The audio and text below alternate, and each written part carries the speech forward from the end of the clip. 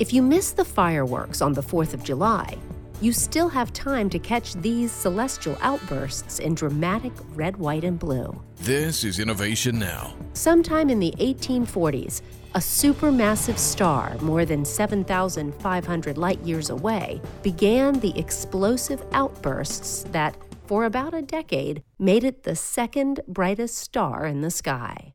Although the star is now barely visible to the unaided eye, the celestial fireworks continue, and NASA's Hubble Space Telescope has captured stunning images showing the ballooning lobes of dust and gas that were blown out from the petulant star. Mapped in ultraviolet light using Hubble's Wide Field Camera 3, new images have revealed the glow of gases in places where scientists expected to find empty space. The surprising discovery is giving astronomers a new understanding of the fast and energetic forces at work as the star continues its journey to supernova. And for the casual observer, the Hubble images are stunning representations of cosmic fireworks that can be enjoyed by all.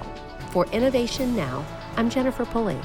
Innovation Now is produced by the National Institute of Aerospace through collaboration with NASA and is distributed by WHRV.